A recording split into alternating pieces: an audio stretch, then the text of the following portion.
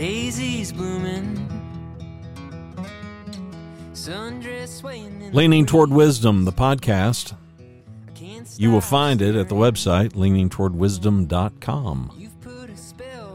My name is Randy Cantrell. I'm your host. I hope that you never decide to set me free.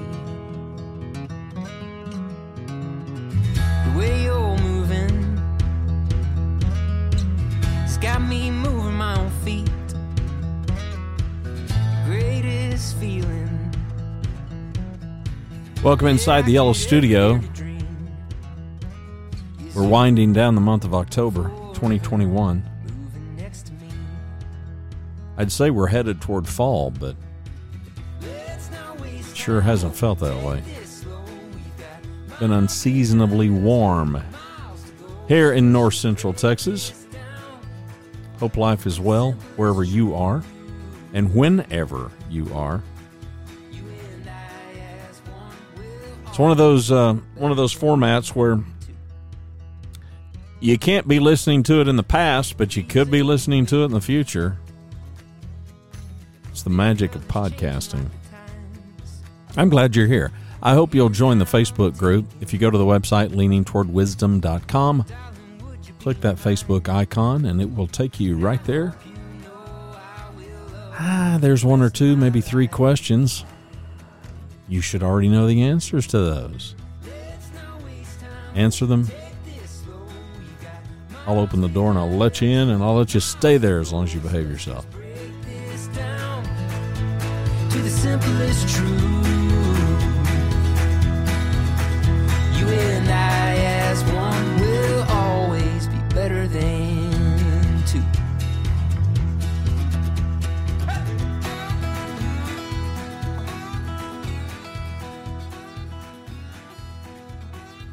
This is one of those free-form shows. I used to do these. I used to call them Freeform Friday because I would do them on Fridays. Just kind of go wherever thoughts take you. I don't do much of that. Not anymore. I kind of miss it. A lot of things have been on my mind lately, none of the least of which are the people that I've lost along the way. As you get older, it happens. And not that I'm old, but, well, I'm older than I've ever been, so there's that. I got to thinking about my lifelong best friend, and I was telling Rhonda, you realize next year it will have been a decade. He will have been gone a decade next May. Hard to fathom. I've done shows about him before. I won't belabor it here, but we had been best friends literally since birth. And, so there's that. It's pretty stinking amazing to think that almost 10 years have passed since he did, but such is life. I'm very thankful. One thing that brought it up was voicemails. Do you have voicemails on your phone that you can't delete? Voicemails from people that are no longer with us? What about contacts? How many deceased people do you have in your phone's contact list? Yeah, I don't know either. I've got them. I've got both. I've got both contacts and I've got voicemail messages that I can't bring myself to delete them. I have transferred them over to MP3 files, and some of these voices are voices that I have in other recordings and things. So it's not like, well, if I delete that, then I will never hear the sound of their voice again. But I can't bring myself to delete them. And so that got me to thinking about Stanley, my lifelong best friend. I'm fortunate in that he made a trip here, I think in 2010, and he sat here inside the Yellow Studio across from me. I've got two microphones, 2 boom arms, and so he was we were directly across from each other. And we recorded, he was here for 3 or 4 days, and we recorded quite a bit of stuff. Most of it has never been out in the ether. Both of Stanley's parents have passed on. Johnny, his father, performed the ceremony and married Rhonda and I. It will be 44 years in January. But Johnny and Sally, Stanley's parents, they both have passed on. Thankfully, it was shortly after he passed that I did make the recordings available to his parents. It was he and I just doing what we would always do, chatting, visiting, cutting up, finishing each other's sentences and that kind of thing.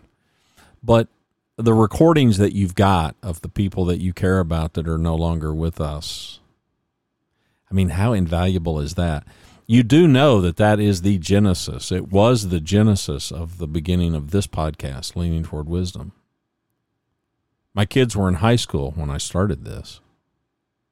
Yeah, that was a long, long time ago. And I was just doing it. I called it a hobby project, but more appropriately, I think I termed it a legacy project. And I didn't mean that in some highbrow sense of, oh, look at my legacy, I'll leave this legacy. I meant it more in terms of just archiving, journaling. Very early on in the internet age, back in the mid-90s, when it dawned on me, you know, there's audio. There's audio online. And I had a little digital audio recorder, and I remember putting some audio online. I think it was either 96 or 97. Didn't know anything about making it subscribable. Didn't know anything about audio formats. It was whatever the funky Olympus digital format was, or a Microsoft. It seems to me that it was a Microsoft format, but I could be wrong. But no matter, it did dawn on me with the age of digital recording coupled with the internet, you know, I mean, the documentation value could be really tremendous.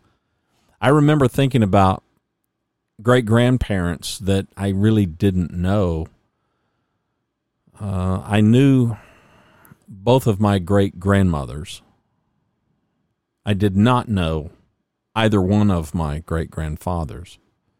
And I remember thinking, you know, I mean, what if, imagine this technology having existed 50 years ago. Imagine it 100 years ago and being able to listen to just ordinary folks. I mean, we've got newsreels of stuff that goes back, but imagine your family. Imagine them being able to, I don't know, just record stuff and you being able to click play and listen. I just thought, that's just too stinking cool. That is just way too cool. It wasn't that I thought I had anything that was necessarily worthwhile. I thought, okay, one day when I'm dead, maybe the kids will listen. And that's how it all got started.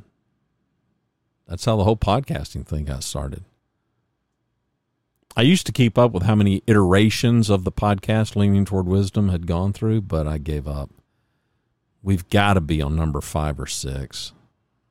And yeah, a lot of changes. A lot of changes along the way, but the things that haven't changed is it is still very much a legacy project. The audience is not very much larger, probably, but it's somewhat larger. I was just doing it for family when it started out, and it certainly has transcended that. And I'm appreciative. I'm probably a little bit puzzled by it, to be truthful with you, but I'm appreciative of it. I listen to podcasts. I'm going to make a true confession. I used to listen to a lot more podcasts probably 10 years ago than I do now. But I don't know. This was never a medium for me that I looked at as, okay, this is going to be the end all be all, and boy, we're going to figure out a way to monetize this and it'll be big. And I never did go down that road mentally. Good thing, because it didn't happen.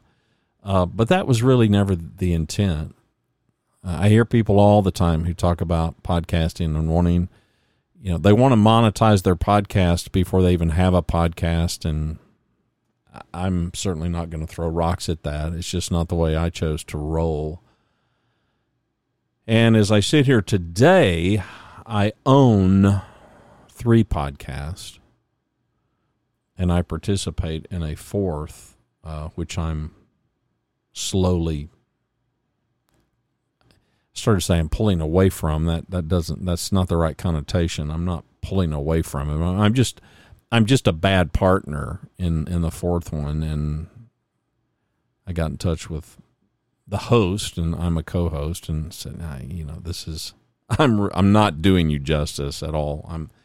I got too many other irons in the fire, and but I've got 3, and I'm still fully committed to the three that I've got, and they're all very different.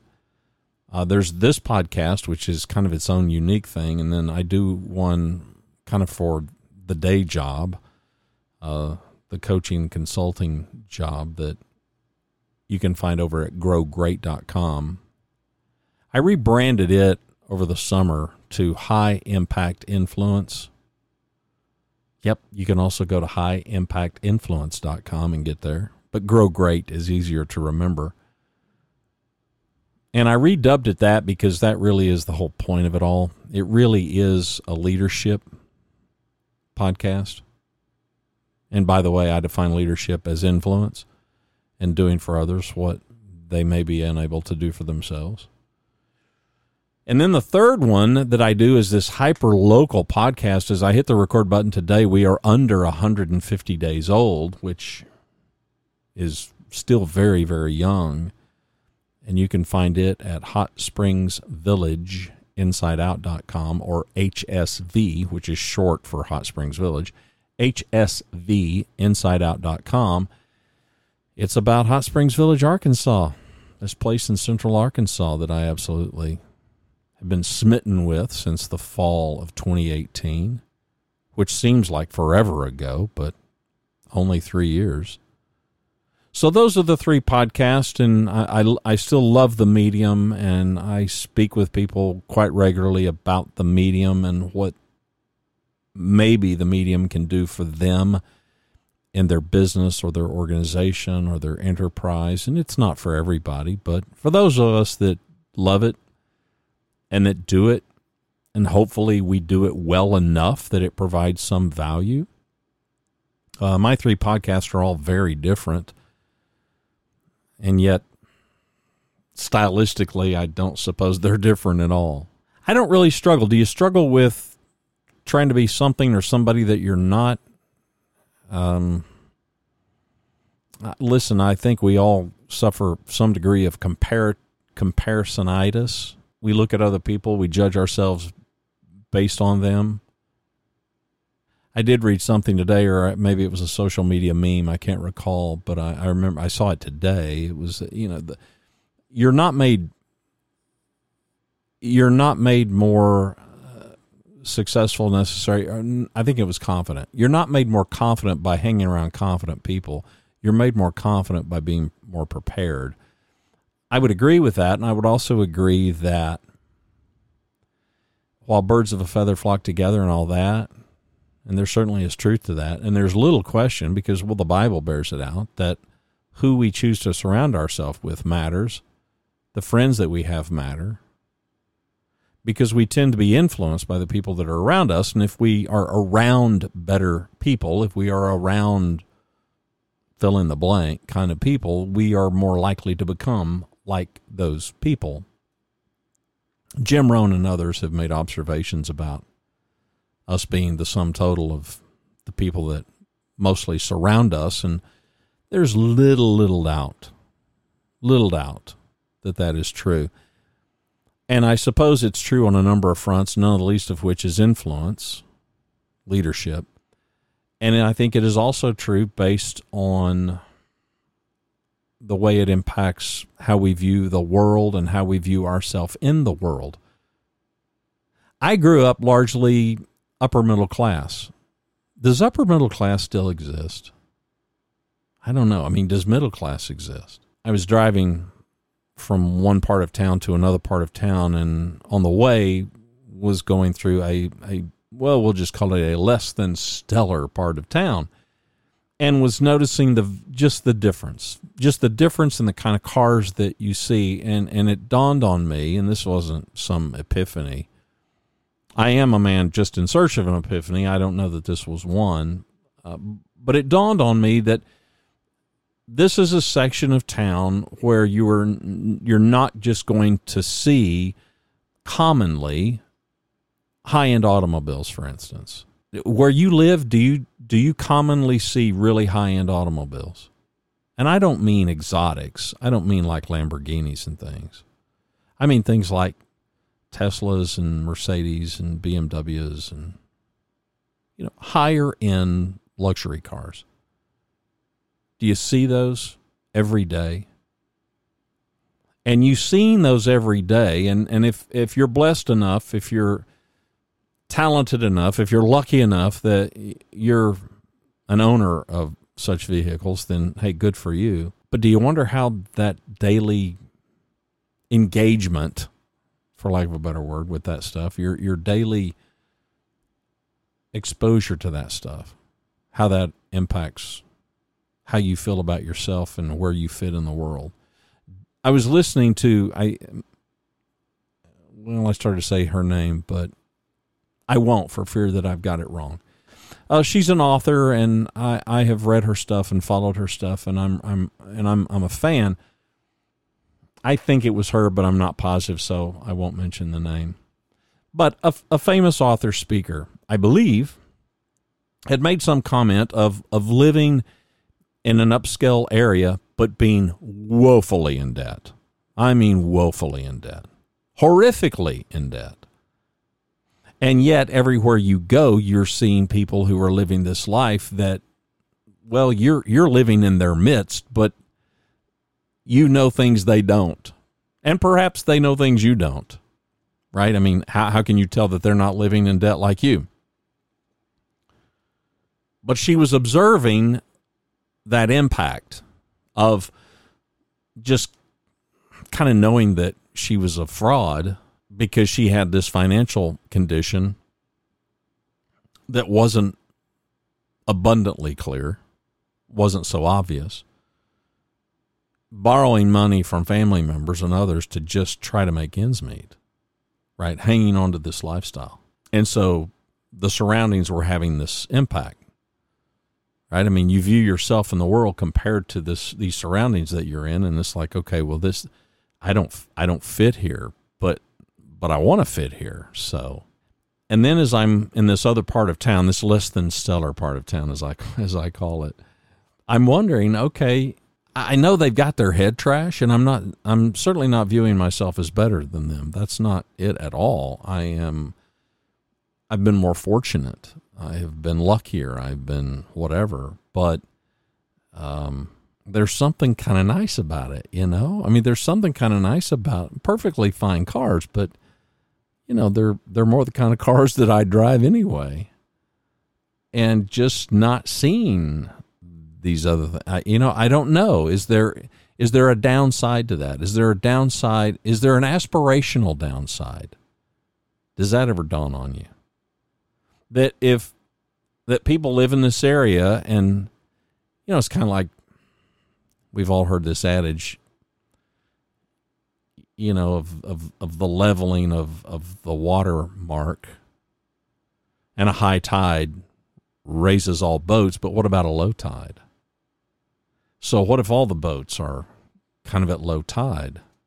Then is there any expectation for a higher tide?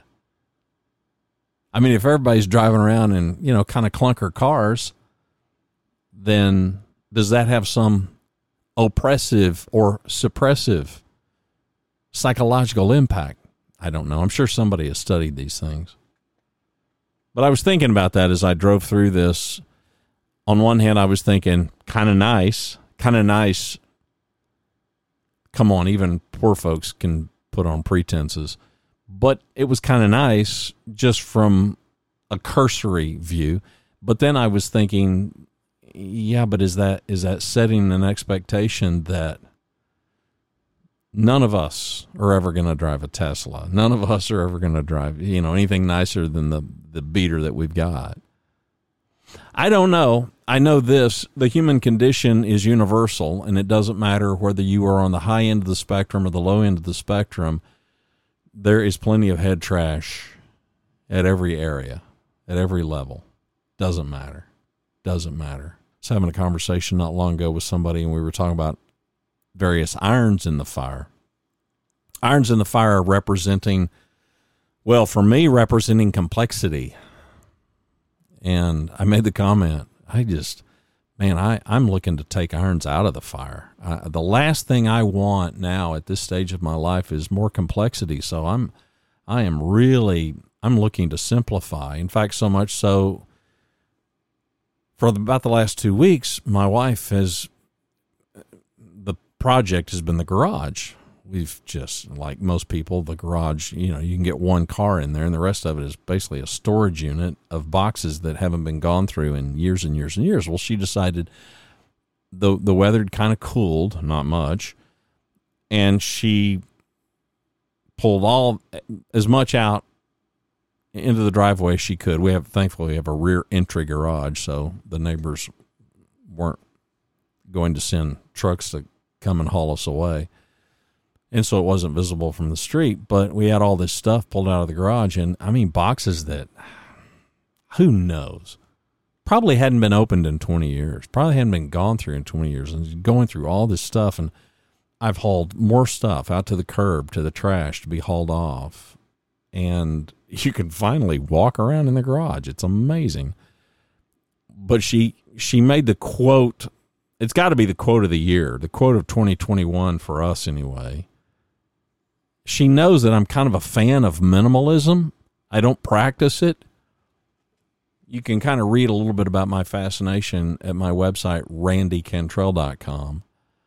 And here's the quote. And it serves as a great title for today's show. We have too many memories to be minimalist. And that was after probably having gone through 100 boxes of just stuff. Just, I don't mean big stuff. I mean papers and books and photographs and notebooks and cassette tapes and VHS tapes and just stuff. Just stuff. Clutter is what it is. Old clutter. I certainly do understand the hoarder's emotional tie to stuff. I can't imagine anybody who can't understand it. Now, I don't understand it to the degree that someone who suffers that hoarder mentality, I don't understand the depths of that connectivity, but I do understand the connectivity because you start looking through some of this stuff, and I haven't seen this stuff in years and years and years, but I can look at it, and you're just immediately transported in time. It's kind of amazing. And do you want to let go of that? I don't have a big problem letting go of that. Now, photographs, I just don't see any point in letting go of photographs. I mean, come on, a photograph. I'm talking about a physical photograph. These don't take up that much space. Books, yeah, I struggle. I struggle getting rid of books. We've got a used bookstore chain here in the DFW area, and And of course, it's a great business model, and I understand it. They have to make a profit, and they give you virtually nothing for the book, and then they start out pretty much selling that book for half of its retail price. But I could take 4 boxes of books in there and be fortunate if they said, yeah, we'll give you $5. And you're like, well, there's 50 to 100 books here. Yeah, we'll give you $5. I'm like, yeah, I'd rather just donate them. Frankly, I'd rather throw them away. That's how weird I am. But I have a hard time doing that. I have a hard time getting rid of books. Don't get rid of CDs either. Now, books take up space and they weigh a lot. CDs don't take up, well, they take up some space. Photographs, they don't take up enough space. So when I think of minimalism, I think of utility. I know people say, well, think about what brings you joy. Well, I don't think in those terms. Nothing wrong if you do. I just don't. You know, for me, it's utility. Have I touched it? Have I touched it this week? How about this month? How about this year? How about in the last 12 months? And I tend to look at 12 months because of seasonality. Right? I've got flannel shirts in the closet. Well, ask me in July, do you need those flannel shirts? No. But come November and December, I'm going to want them. So why throw them away? Because come October, November, I'm going to be looking to buy some more. Why do that? So I think utility. Then I think sentimental. Utility and sentimentality. Those are really the two for me, to tell you the truth. I mean, it's got some sentimental value, and so I may not have touched it. I may not have looked at it in a week, a month, or a year.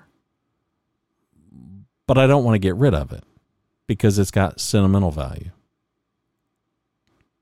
And really, that's pretty much it for me. I could look at everything I own and put it in one of those categories, and it's either going to fit or it's not going to fit. And I'm at a point in my life where if it doesn't fit utility and it doesn't fit sentimentality, out with it. Out with it. I mean, what do I need it for? So I'm looking at the contents of these boxes that I haven't looked at in 20 years, and it's like, you know, I'm hanging on to things that, okay, they haven't had utility, but for instance, there's one box and it's got a number of cassettes of information that I would tell you is probably largely evergreen. I mean, some of these were cassette programs by Tom Peters, for instance. Okay, well, they're in a cassette form. Okay, well, I've got a little cassette player, and I've got a little device that's got that going into my computer. The very same technology I'm using to record this podcast, I can take those cassettes and I can hit play. Now, I have to do it in real time. That's the drag of it. So if it's a 30-minute cassette, then it's going to take me 30 minutes to record it as an MP3. But it's a box. And I'm not talking about a piano case size box. I'm talking about kind of a normal box. So we're not talking about something that's going to take up an inordinate amount of space. And I'm like, okay, well, let me try to rip those, meaning let me try to record those and convert those cassettes into MP3s. And then, what do I need the cassette for? I've got it in a digital form.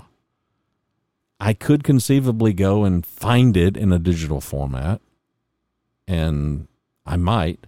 And if I go and I look and I say, well, okay, I could either buy the MP3s, I could download the MP3s, or maybe I could buy a DVD or a CD, and maybe I could buy that on eBay, or maybe I could buy it used, and okay, then what's my time? Yeah, I could do all that. I could do all the mental gymnastics about all that and figure out, okay, does it have high enough utility that I would record those cassettes into MP3s, and if it doesn't, then I can make a decision. But until I make that decision, I don't want to pitch them. Not yet. I may. So again, the whole utility thing is in play.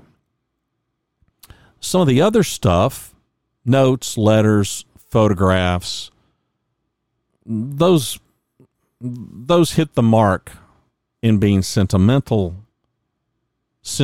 valued. So, yeah, the answer is yes. Hang on to those. And again, these aren't big boxes of stuff either. Now the books, like I said, that's the tough one for me. They take up space. They're heavy. Man, and there's both a utility and a sentimentality to books. I've told you before, I'm surrounded here in the Yellow Studio by books. And as I look at books, I know where books are on a shelf. It's amazing how this works. I can go looking for a book, and unless I've loaned it out, and I've done quite a bit of that in the last year or two, and I know I don't get most of them back. I need to stop doing it, but I'll go to where I know the book is, and more often than not, that's where it will be. And the reason I know that is because I'm sitting here staring at these spines of books, and just seeing the title. I can just look at the title, and I've read them all, and I can remember reading it, and I can remember thinking, I think this may be in that book. And if I'm curious enough, I may dig the book out. I may pull it off the shelf and go look for this thing that I may have remembered. More often than not, I would tell you that the vast majority of books I read, they go on a shelf, and I don't ever pull them back off the shelf. But just seeing them there, there's a comfort to just knowing that they're there and remembering when I bought it or when I read it and something about it. I've likened it to a muse. I not that I would know what a muse is, but I know by definition what a muse is, but they do kind of serve as a muse for me. There's something comforting. It's not joy, it's more comfort. Just they're there. I know they're there. I know I read it. I know kind of sort of what I remember what it's about. And I can feel that way about a book that's not even that great of a book. So there is something tactile about a book that I rather enjoy. So there's that. I told you it was going to be free form. It is free form. So we're thinning the herd of stuff. You thinning the herd? Have you thinned the herd? Or are you right in the big middle of the herd? As we get older, and people, come on, you just accumulate more stuff. But man, we're to the point where, okay, we need less stuff. And I feel that way about furniture too. So it's not just what you think of as your everyday kind of possessions and stuff. It's big stuff too. It's furniture. And it's not that I'm in love or out of love with any particular kind of furniture, but I'm like, again, utility. I think utility and I think sentimentality. We do have some furniture that it has some sentimental value. To be truthful, at this stage of my life, it had more sentimental value 20 years ago than it does now. You would think it would increase over time, and for me, some of that has decreased over time. So I'm almost 100%, not quite, but I'm 90% about just high utility when it comes to furniture. I know people that are way more into, the whole, the whole aesthetic. I so don't care. I so don't care about the aesthetic. It's not that I don't want it to look good, but is it highly functional? Is it highly useful? Give me that.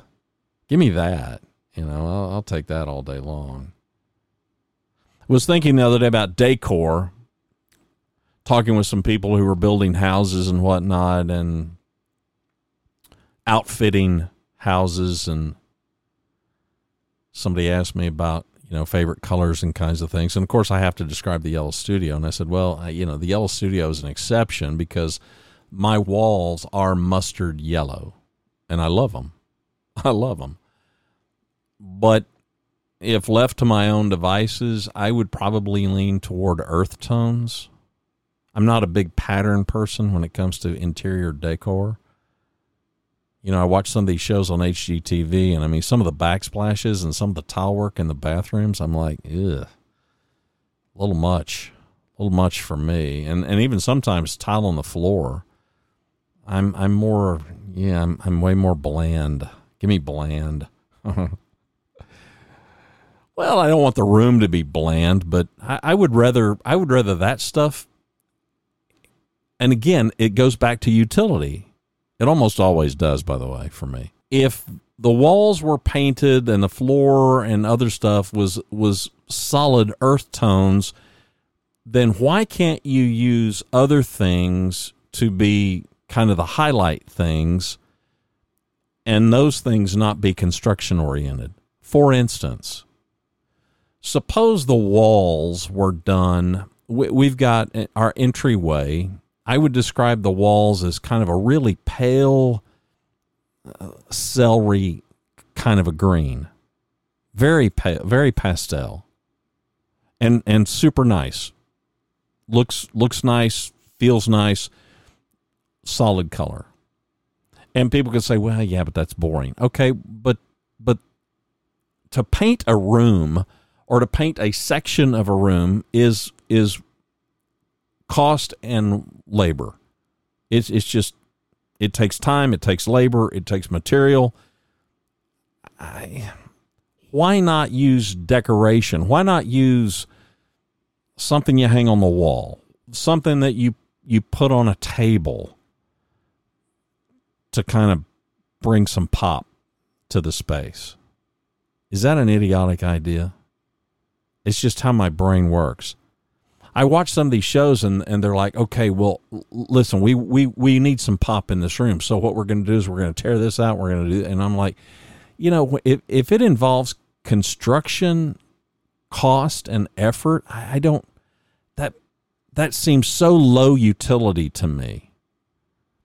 Why not just paint the wall some rather neutral color and now, go find a lamp, go find something to hang on a wall. I mean, something that will pop, that you could easily change out if you got bored with it. I think the same thing about flooring. I'm a huge, huge fan of luxury vinyl flooring. I mean, what's not to be a fan of? It walks good. It looks good. It's virtually indestructible. It's not insanely expensive. And people are like, well, we want this floor and we want that floor. And I'm like, if it were left up to me, I would have a house that had LVT, the same LVT everywhere, the same luxury vinyl floor everywhere throughout the whole place. Bathrooms, laundry room, kitchen, the whole schmear. Now, you want some pop? This is how my brain works. This is high utility. You know what we could do? We could go spend some money on some rugs. And we can put a rug down. And now you want to change the room 2 years later? You get bored? Roll that bad boy up. Sell it. Go buy a different one that looks completely different. We hadn't had to buy any paint. We hadn't had to hire a contractor. High utility. I don't know why we don't do it. I also get fascinated. I've been long fascinated with home construction technology or lack thereof. And I follow some guys on YouTube and have for a long time. And some of these cats they are over the top. I mean, it is, green building. I'm talking about green certifications and just extraordinarily expensive. And I'm sitting here looking at what is largely untouched technology and thinking, why do we do what we do the way we do it?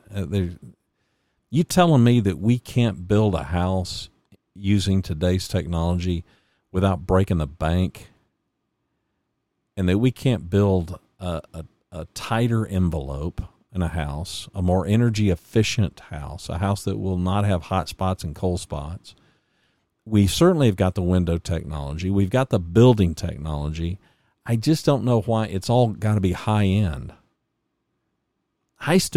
If you take Rhonda and me, so you take a couple of people as we're getting older, long time empty nesters, and we live in about a third the house that we currently have.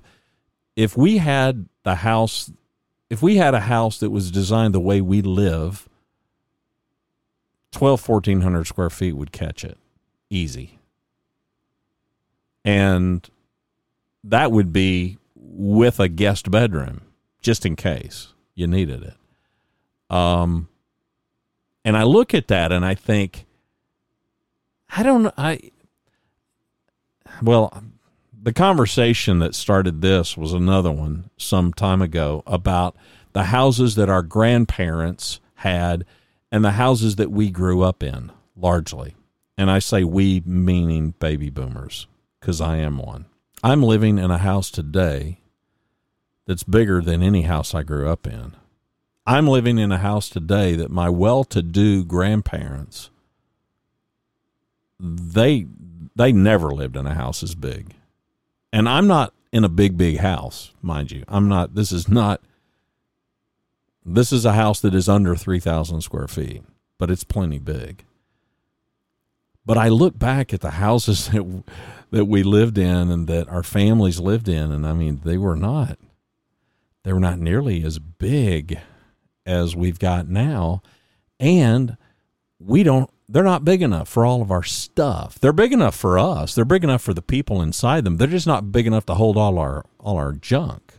I mean, look at the self-storage business. It's a multi-billion-dollar enterprise. I know people that have 3, 4, 5, 6 storage units and have had for a long time, paying a monthly amount to store stuff that I doubt they even know what's in them anymore. So I'm thinking about this and thinking about home construction. I'm like, I don't know why. It seems to me, and I get that it's probably, no, it's not probably. It is a market problem. You probably could you sell them? Man, I would sure think so. Would everybody and their dog want it? Yeah, probably not. We want 4,000 square foot houses with 0 lot lines. That I still don't understand that. I happen to be in a good sized house in a nice older established neighborhood, big yards, big trees. And we want this big behemoth 2-story monster that's 4,000 or 5,000 square feet, and you can raise a window and reach out and touch your neighbor's house. And it's got a little patio on the back. And if you had a weed eater, okay, you can take care of the whole yard. I don't understand that at all. There's nothing about that that makes sense to me. But I think, what if somebody could build a 1,000 to 1,500 square foot house with great technology, and I mean construction technology. I mean the ability to build a house that is built well, that is reasonably airtight, that is well insulated, that will hold and maintain temperatures and be comfortable and have perfectly nice appointments. Okay, maybe doesn't have exotic hardwood floors, but LVT that looks dynamite and will last, and it walks barefooted. It walks perfectly well, and is low maintenance. Man, I just think there's a market for that, but I could be wrong. I'm not in that business. I would think that 1,000 to 1,500 square foot house that had some semblance of a yard, if you had kiddos, I get if you're a family of 5 or 6 or 8, no, not going to be big enough. But if you're a family of 3 or 2 or 1 or maybe even 4. Yeah, I look at all the space that we occupy, and I'm not thinking from a green perspective. I don't judge you if you are, but I'm not thinking about that. And I'm not thinking about conservation.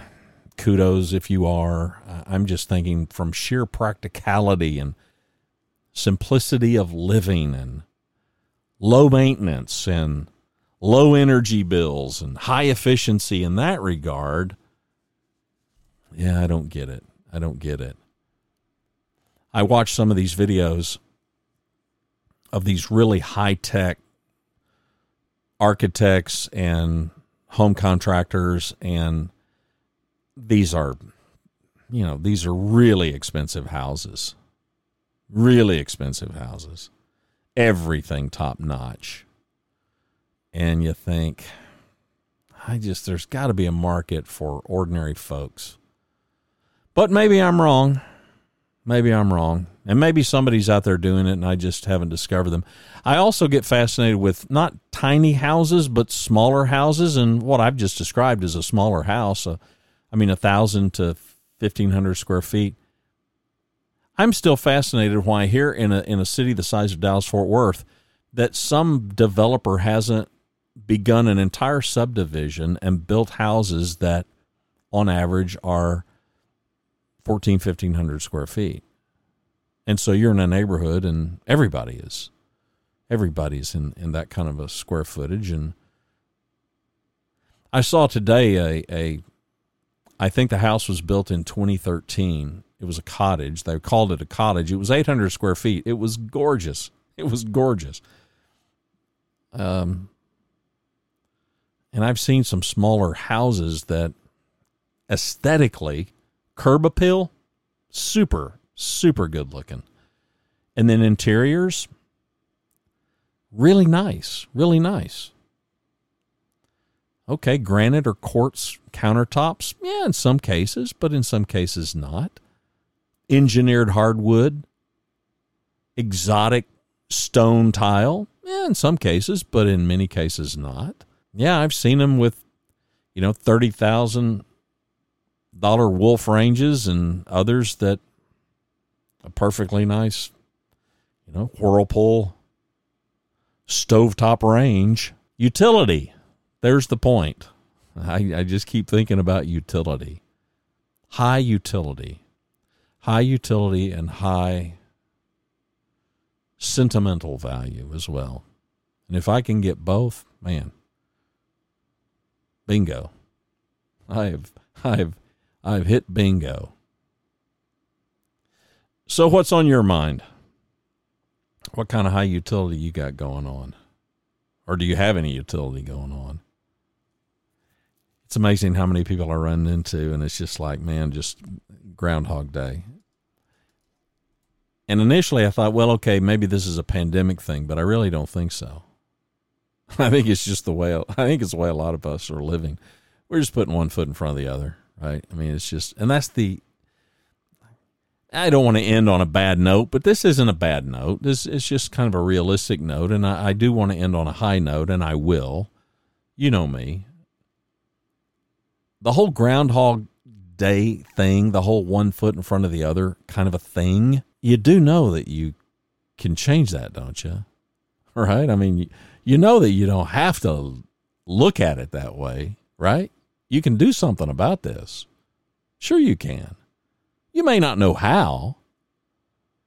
Listen, as a person that coaches other people professionally, I can tell you that sometimes it's valuable to let the client remain stuck.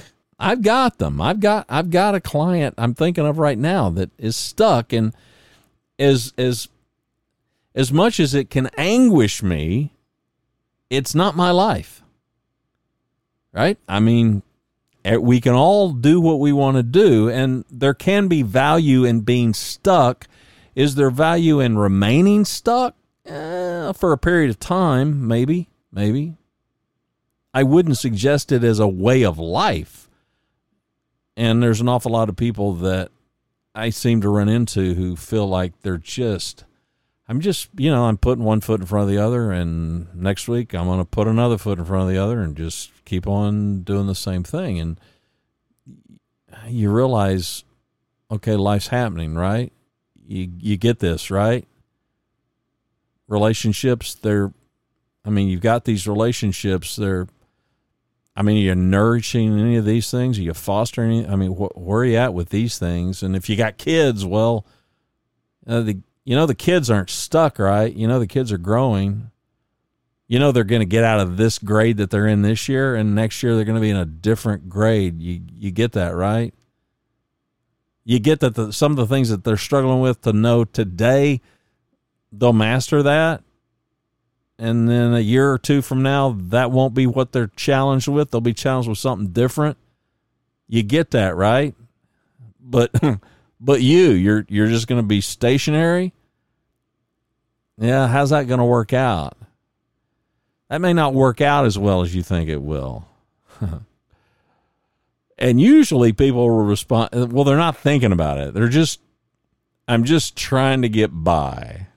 And it's like, yeah, that's bad strategy, really. I would really, it's your life. I would really encourage you, though, to rethink that. If you're just trying to get by, I get it. I'm not throwing cold water on it if it means today, but I don't know about ending today full well knowing that, what I'm going to do tomorrow? Just going to try to get by. And then you know what I'm going to do the day after tomorrow? Just going to try to get by. Probably not the most productive philosophy to have for a whole way of living. But I guess people can view that and say, well, that's high utility. It's high utility. I'm just trying to survive. Really? I was listening to the radio the other day, and they were talking about some movie about the West. It was sparked because of this horrific accident that happened with this prop gun that killed this poor cinematographer, this Alec Baldwin thing, which is evidently a movie about the Old West. And they were talking about the Old West and how hard life was. How hard we can't likely imagine the difficulty of life. Give me a break. We can't hardly imagine the difficulty of life in the 40s and 50s. In post-World War II America, when things were largely booming, especially at the end of the war, much less to go back to colonial days, Old West days, pre-post-Civil War America days. Yeah, pretty hard to imagine how difficult life was. But again, there's the theme of the show, I guess. High utility. High utility. I'm so thankful that I haven't had to traipse across the country to try to find land that I could grow crops and chop down a bunch of trees and try to build my bride a house as opposed to a tent. She absolutely would have discovered very quickly, I have married the wrong man. This man can no more take care of me than anything. I could chop down a tree, but you look back and it's like, man, look at this. You go back and look at some of the old colonial houses if you've done any traveling around the country. These log houses and stuff, and you're like, man. And you look at the wallpaper and the stuff that they put on the walls to try to keep the wind from whipping through the logs, and you're like, man, look at how rough they lived. And I'm thinking, yeah, if I built one of those 100 years ago and somebody was looking at it, they'd go, well, this poor guy, he had no clue how to build these things. Yeah. First winter would have killed us. Well, no, it wouldn't have, because I'm going to tell you, straight out of the gate. I'd have been in a climate that, of course, if you go to a climate that isn't cold as kraut, then that means you're probably going to be in one that's either completely arid, which means you're probably going to die because there's no water, or you're going to be somewhere where there's an abundance of water and rain, and so you're going to wash away. So I'll take 2021, Alex. Thank you very much. I'll take 2021 for $1,000 all day long.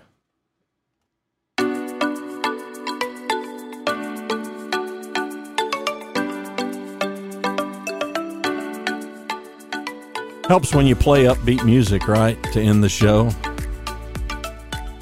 Please tell me it does.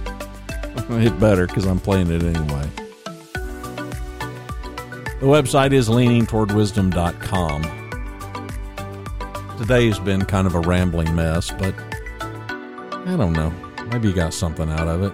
Maybe it provoked some thought. At best, maybe it provoked you to approach your life with higher utility and or sentimentality. I started out by talking about the voices on my voicemail. Speaking of sentimental, the voices of people that I started to say that I once loved, but I still love them. They're just not here. They're not where I'm at now. I'm a super sentimental person, are you? I'm also high utility. Well, better said, I value high utility. I need to be more high utility. So there's that.